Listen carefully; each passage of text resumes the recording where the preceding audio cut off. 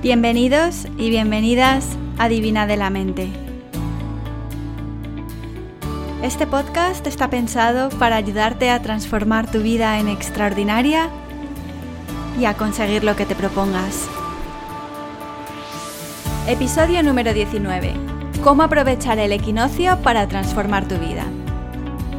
En el episodio de hoy vamos a hablar de qué es el equinoccio de primavera y de otoño, cómo afecta a nuestra energía y a la energía del planeta, ojo. ¿Cuáles son las mejores prácticas que podemos adoptar en esta época del año para transformar nuestra vida y aprovechar al máximo esta energía? Y al final del episodio voy a guiaros en una pequeña sesión de meditación y coaching para ayudaros a ganar claridad en cuáles son vuestros objetivos para los próximos meses y qué debéis hacer y qué no debéis hacer para conseguirlos. Empezamos. ¿Qué es el equinoccio para empezar? El equinoccio marca la entrada en la primavera en el hemisferio norte y en el otoño en el hemisferio sur. Se produce cada año entre el día 19 de marzo y el día 21. Y este año coincide que en Madrid entraréis en el equinoccio el martes 20 de marzo a las 5:15 de la tarde. En Bogotá, Lima y Austin, Texas, para que os hagáis una idea, a las 11 de la mañana del martes. Y en Brisbane entraremos el miércoles a las 2 de la mañana. A esa hora, oficialmente, en el hemisferio norte entráis en la primavera y aquí entramos en el otoño. Ese día, en todo el planeta, tenemos también las mismas horas de luz que de oscuridad. Estaremos en máximo equilibrio. Eso quiere decir que el día y la noche tienen la misma duración en todos los lugares de la Tierra. Ese día también el sol sale exactamente por el este y se pone exactamente por el oeste.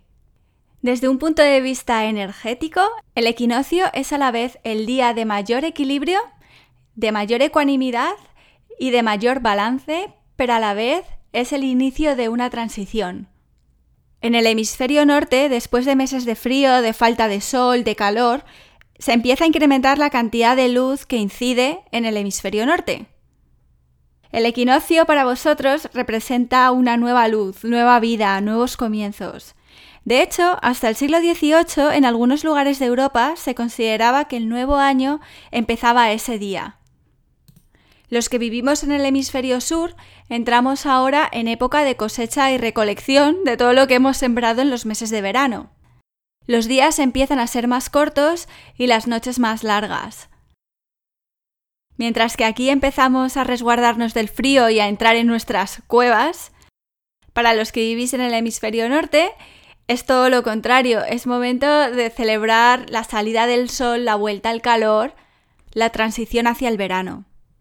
Para no complicar mucho las cosas, voy a empezar hablando en este podcast del equinoccio de primavera, de las mejores prácticas que podéis aplicar en esta época del año y después pasaré a hablar del equinoccio de otoño y al final del todo voy a hacer una meditación que es aplicable a todos. Entonces, la primavera es la mejor época del año para limpiar y detoxificar, desintoxicar o como se diga. En el mundo anglosajón hablan todo el tiempo del spring cleaning, que viene a ser la limpieza general de las casas, el cambio de armarios, limpiezas en profundidad. Es la época del año donde a todo el mundo le da por limpiar, ventilar, ordenar. Venimos del invierno donde la energía es más lenta, la vida está ralentizada. Como mamíferos que somos, nos apetece más estar en nuestras casas, haciendo actividades reconfortantes que exijan poco gasto de energía. Pero en primavera volvemos a la vida, nos apetece movernos, salir con amigos, enamorarnos. La primavera la sangre altera. En el episodio número 8 del podcast os contaba en profundidad de qué va el Ayurveda, que es la rama medicinal del yoga. A mí me ha ayudado a entender cómo mi metabolismo y mi constitución funciona y qué cosas puedo hacer para que funcione incluso mejor y no ponerme enferma y mantener mi energía alta. Bueno, pues desde el punto de vista de la Ayurveda, la primavera es la mejor época para renovar nuestra energía, para limpiar lo que ya nos sirve, para salir al aire libre. Es época, si queréis, de hacer ejercicio físico más vigoroso, de mover la sangre y de mover los músculos que han estado más estancados durante el invierno. Si hacéis yoga, esta es la mejor época para hacer saludos al sol con ganas. En Ayurveda se recomienda en esta época del año beber y tomar comidas ligeras que ayuden a depurar el organismo. Hacer más ejercicio cardiovascular para oxigenar la sangre y los pulmones. Igual que en la naturaleza es época de lluvia y de humedad, lo mismo debe suceder en nuestro organismo. Tenemos que beber mucha agua y evitar azúcar y sal porque favorecen la retención de fluidos. También podemos favorecer la depuración del organismo con saunas y con una práctica que a mí me encanta, que es la del cepillado del cuerpo en seco. No sé si lo habéis probado, pero a mí, que tengo problemas de circulación y de retorno venoso, me va fenomenal.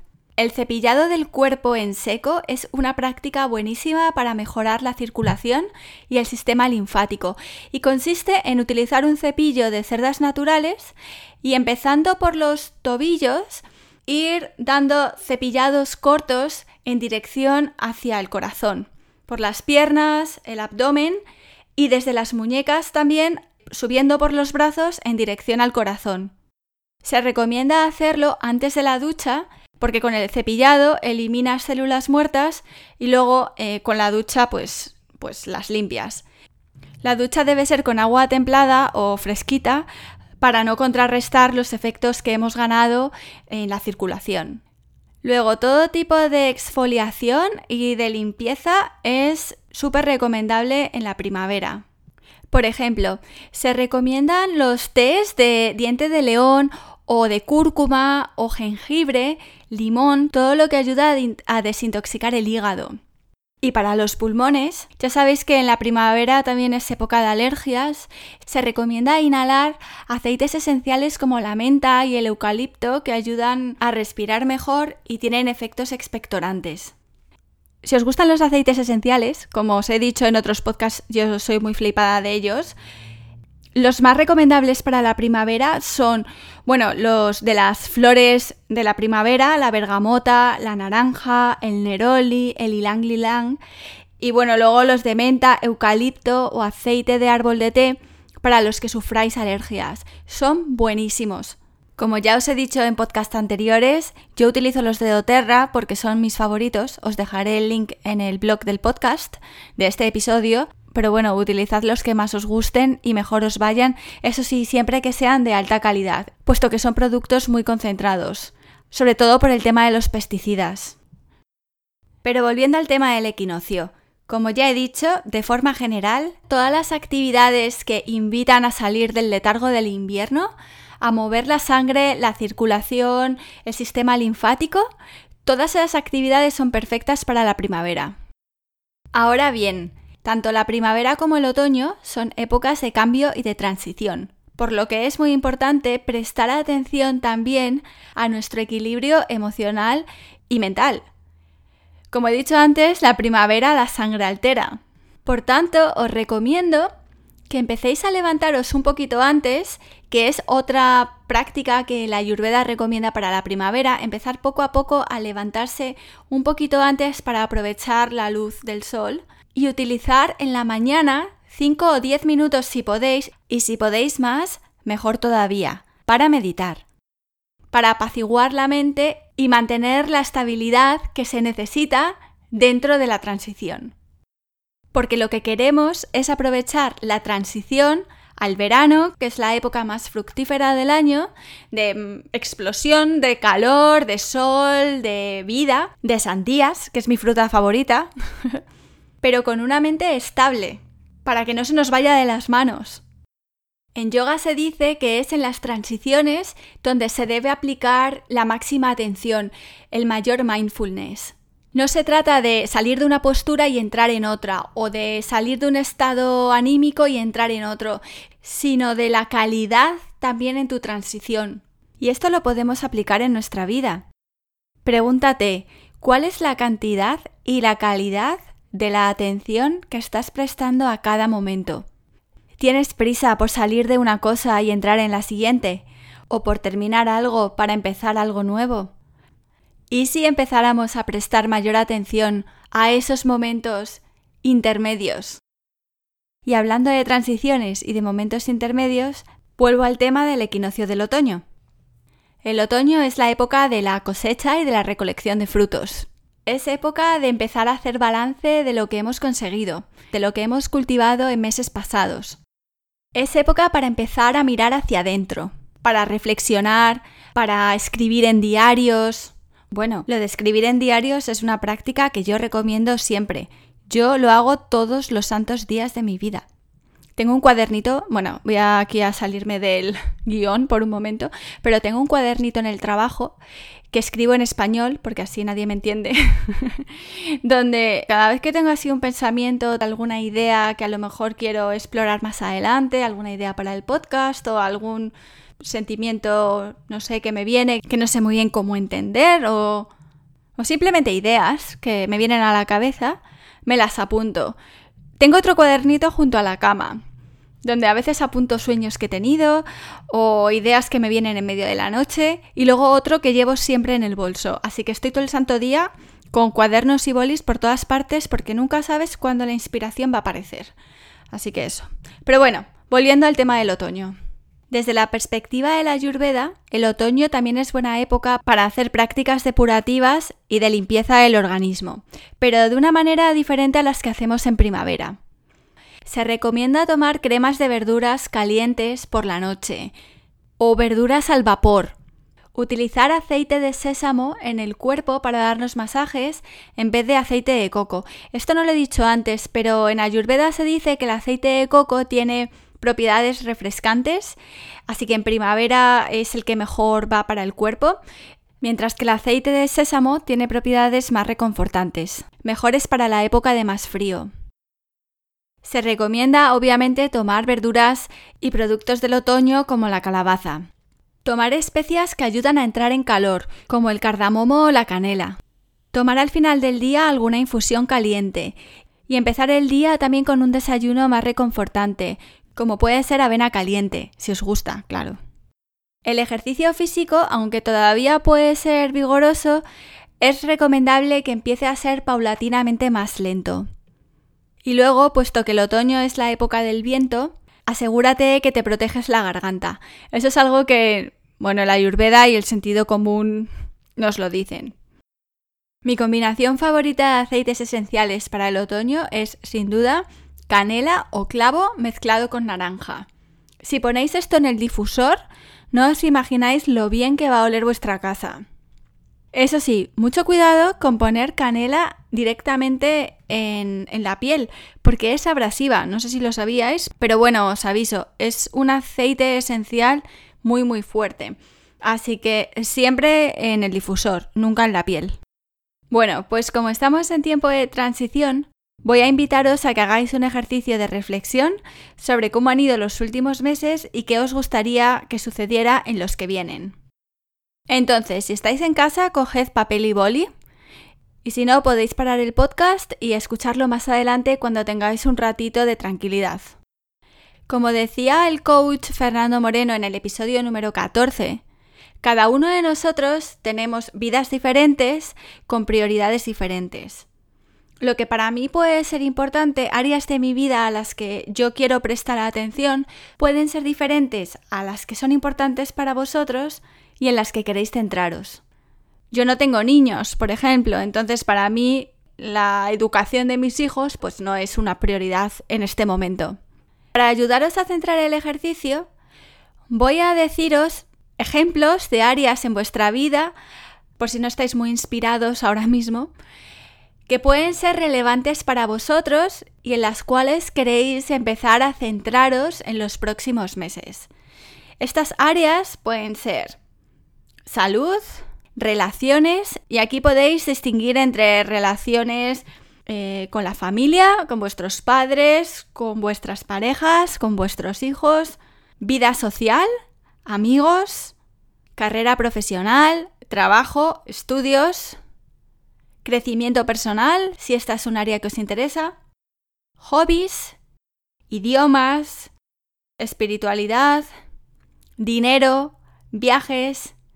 Escoged 4, 5, 6 áreas de las que he nombrado o las que vosotros consideréis oportunas en las cuales queráis centraros. Si habéis escuchado el episodio número 14 con el coach Fernando Moreno, este es el enfoque que él utiliza para empezar sus sesiones de coaching y a mí me parece muy útil. Ahora bien, os voy a decir cuál es el procedimiento con el que yo continúo. Entonces, en mi cuaderno escribo en una página, imaginaros, crecimiento personal, ¿vale? Porque es un área que a mí me interesa. Pues arriba del todo de una página escribo crecimiento personal y dejo la página entera en blanco, por delante y por detrás. En la siguiente página escribo viajes, ¿vale? Y dejo la página entera en blanco para escribir lo que os voy a decir a continuación. Entonces, en vuestros cuadernos dejad una página entera para cada una de las áreas que habéis escogido. Después, debajo de cada uno de esos títulos, escribid en bullet points, en puntos concisos, dónde os gustaría estar en 6 meses. Por ejemplo, para mí, en desarrollo personal, me gustaría en 6 meses haber terminado mi acreditación de programación neurolingüística y me gustaría haber completado un curso online que quiero hacer de yoga para depresión, ansiedad y tal. Bueno, pues esos son cosas muy concretas que quiero conseguir de aquí a 6 meses. También os recomiendo que escribáis debajo de esos bullet points, de esas acciones concretas, cómo os gustaría sentiros. Por ejemplo, en la parte de salud, a lo mejor os gustaría sentiros más ligeros, o más fuertes, o más flexibles, o con mayor capacidad pulmonar, o con más vitalidad. Si habéis cumplido con esas acciones que os habéis propuesto, ¿cómo os gustaría sentiros? Esto es fundamental, porque todas las acciones que queráis conseguir en los próximos meses deben llevaros a que os sintáis mejor de cómo estáis ahora mismo. Hay mayor probabilidad de éxito y es mucho más motivador cuando los objetivos que te has planteado están ligados a emociones elevadas. Por cierto, si no sabéis lo que son las emociones elevadas o os gustaría entender cómo funciona el cerebro y tal, escuchad el episodio número 16 del podcast sobre Joe Dispenza porque es muy apropiado para esto. Entonces, volviendo a mi ejemplo personal de desarrollo personal, ¿vale? Que para mí es un área muy importante en mi vida. Yo quiero hacer los cursos de programación neurolingüística y de yoga específico para ciertos temas para sentirme más segura en temas de los que quiero hablar en el podcast.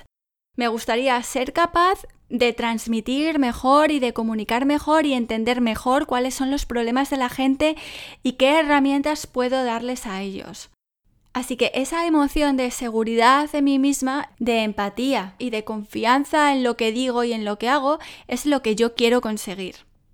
Así que adelante, escribid cómo os gustaría sentiros en esas áreas de vuestra vida cuando consigáis lo que os habéis propuesto. Después, me gustaría que escribierais los obstáculos que os podéis encontrar para conseguir esos objetivos.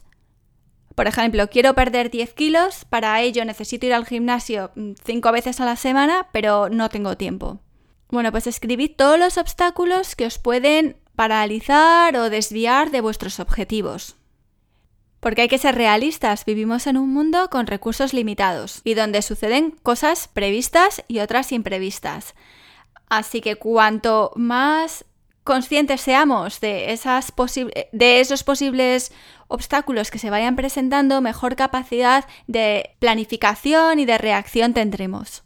Debajo de los obstáculos, me gustaría que escribierais qué vais a hacer cuando se presenten. Por ejemplo, si el tiempo es un problema para ir 5 veces a la semana al gimnasio, pues a lo mejor lo que podéis hacer es ir menos días pero más tiempo.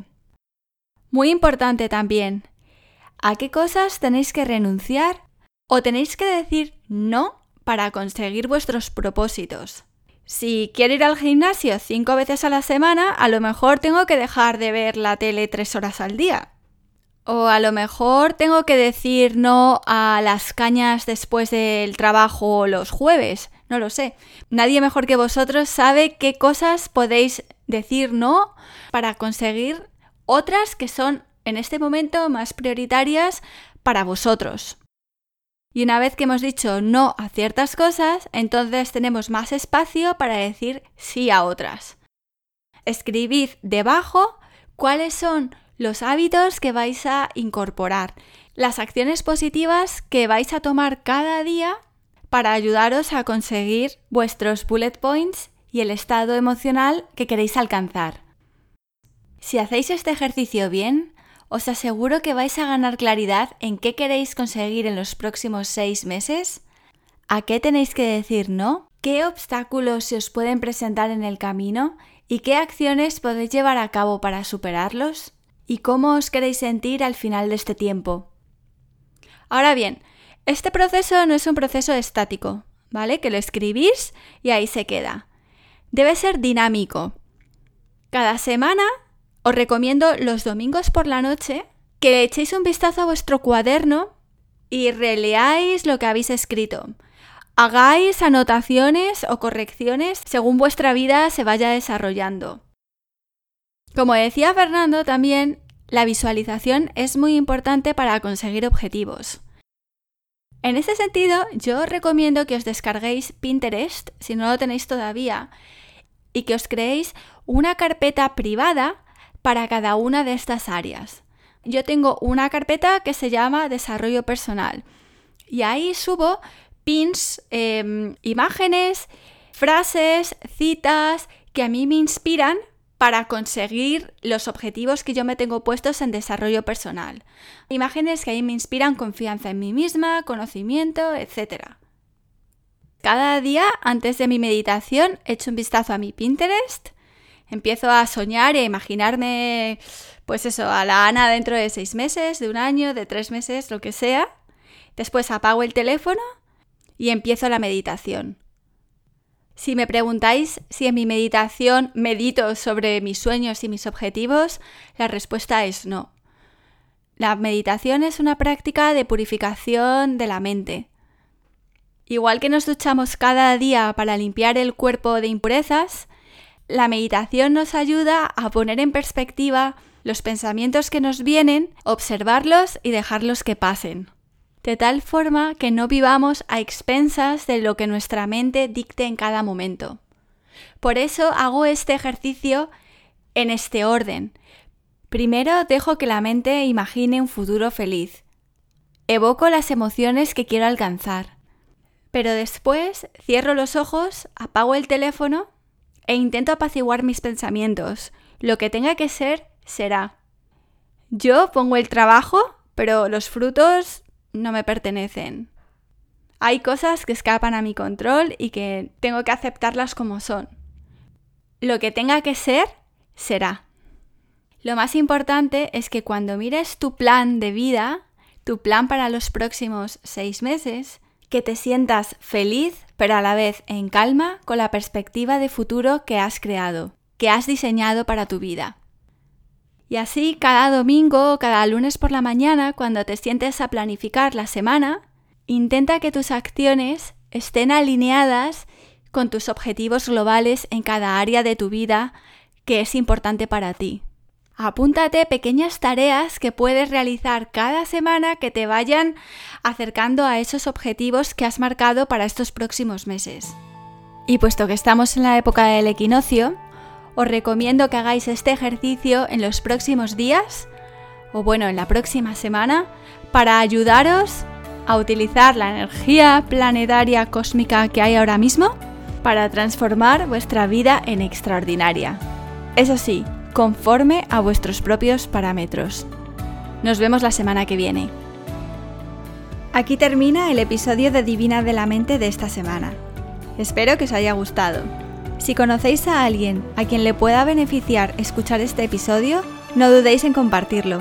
En divinadelamente.com podéis escuchar episodios anteriores o leer mis blogs.